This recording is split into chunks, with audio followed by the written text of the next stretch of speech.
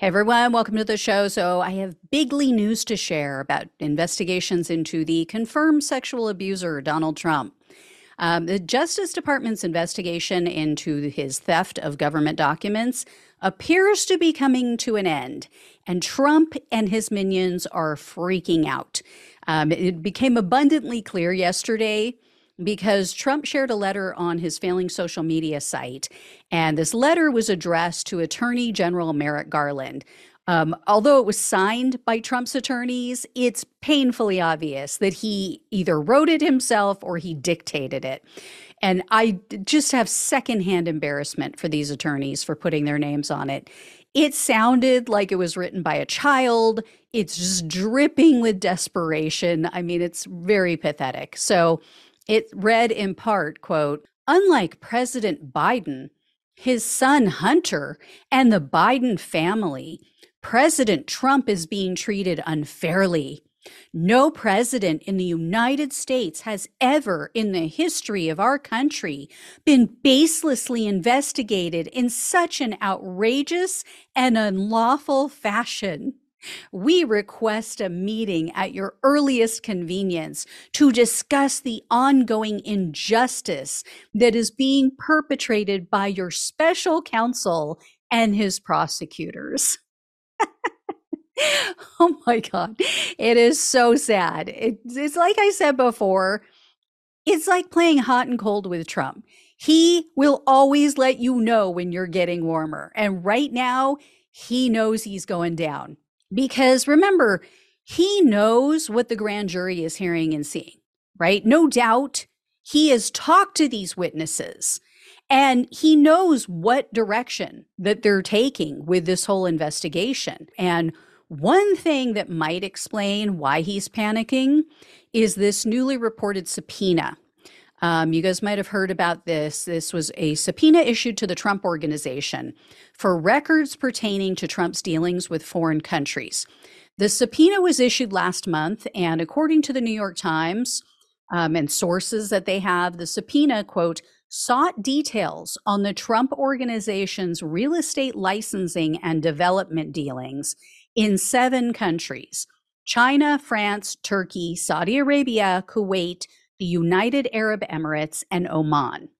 So the special counsel requested all records for any deals made with these countries or residents from these countries, I would assume, since 2017, since he took office.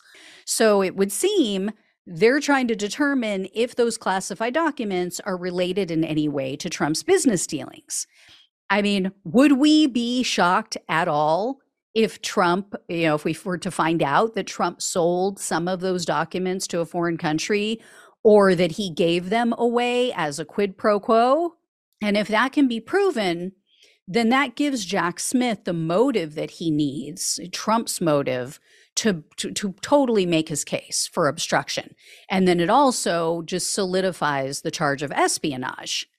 And although a Washington Post source said this subpoena produced no new information outside of what we already knew, what was already in public, we don't know everything. We don't know every single thing that the special counsel has or what the grand jury has been told by witnesses. What we do know is that, at least according to one of Trump's now former attorneys in the case, attorney Boris Epshteyn tried to prevent a search of Trump's New Jersey golf club. That's what was said in a CNN interview. It was Tim Parlatore, who I mentioned in the previous update, who has now left the Trump legal team for this case. And he told them in this interview, quote, in my opinion, he was not very honest with us or with the client on certain things. There were certain things like the searches that he had attempted to interfere with. And then Parlatore also said that Epshteyn filtered out information that Trump needed to hear, and he and others made it more difficult for these attorneys like Parlatore to defend him. He basically said, like, he watered everything down. He didn't want Trump to hear anything bad or anything negative. So he wasn't getting a clear picture of where he was at, how, the legal peril that he was truly in. And evidently, Parlatore and another attorney staged a kind of intervention, and they tried to urge Trump to remove Epstein from the case. And he apparently did. He told him that he needed to take a step back. But in the end, Parlatore still left. And he said, quote, "It's difficult enough fighting against DOJ, and in this case, a special counsel. But when you also have people within the tent that are also trying to undermine you, block you, and really make it so that I can't do what I know I need to do as a lawyer. And when I am getting into fights like that, that's distracting from what's necessary to defend the client and ultimately was not in the client's best interest. So I made the decision to withdraw." I still don't buy his excuse 100%. I mean, even if what he's saying is true, I still think that CNN town hall was the final nail in the coffin. You know, no attorney wants their client going on live TV and admitting their crimes. So, you know, you just know these attorneys go home at night and they tell their significant others that they have a moron for a client. So next up is the hush money trial.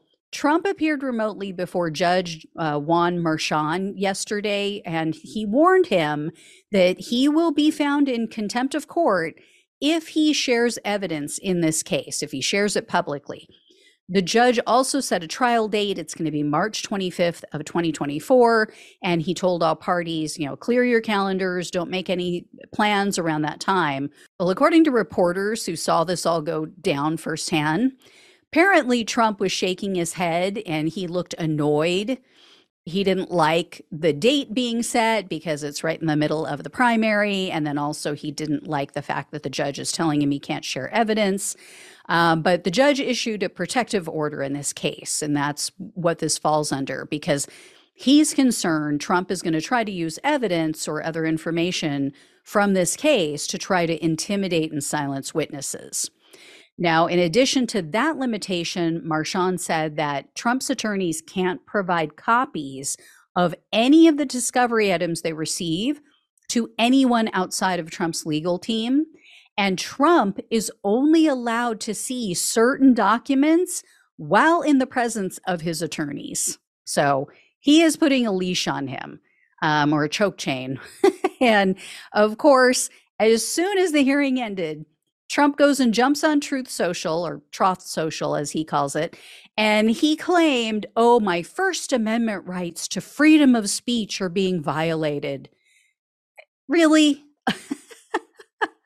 I mean, he can say whatever he wants about the case. He just can't talk about the evidence.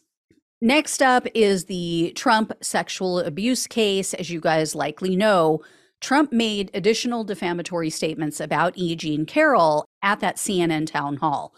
He also continued to insult and defame her on his failing social media site. So Carroll has now amended her first complaint, which is, you know, that's the one that pisses me off. The DOJ is still defending him against it. Anyway, she amended that first complaint and she's asking now for $10 million in damages in that case. So did Trump finally learn his lesson? No, of course not. His mouth, his fragile ego are his own worst enemies. He went back on his social media site and he continued to demean and degrade and deny. So Trump also insulted the judge from that trial. And then he said, quote, "Where's the dress she said she had?" If his supporters fall for that one, they're just bigger fools than I thought, because he's the one for 2 years who refused to turn over DNA so that she could match it against a sample on the dress. Anyway, Trump is appealing the jury's decision awarding Carroll that $5 million for the defamation and the sexual abuse. So let's hope the courts rush this through. You know, Carroll is 79 years old. She does not have time for Trump to keep dragging this through the courts. It's like I said, it's already been like, what, 2-3 years since she filed the first case. But, you know, he has his followers convinced that, oh, she just filed it. This is all about the election. No, he was still president when she filed the first case. So anyway, guys, when I hear more, I'll let you know. But ooh, it's getting hot in here, Nelly. All right. I'll talk with you guys soon. Love you all. Thanks so much for watching and listening. Take care.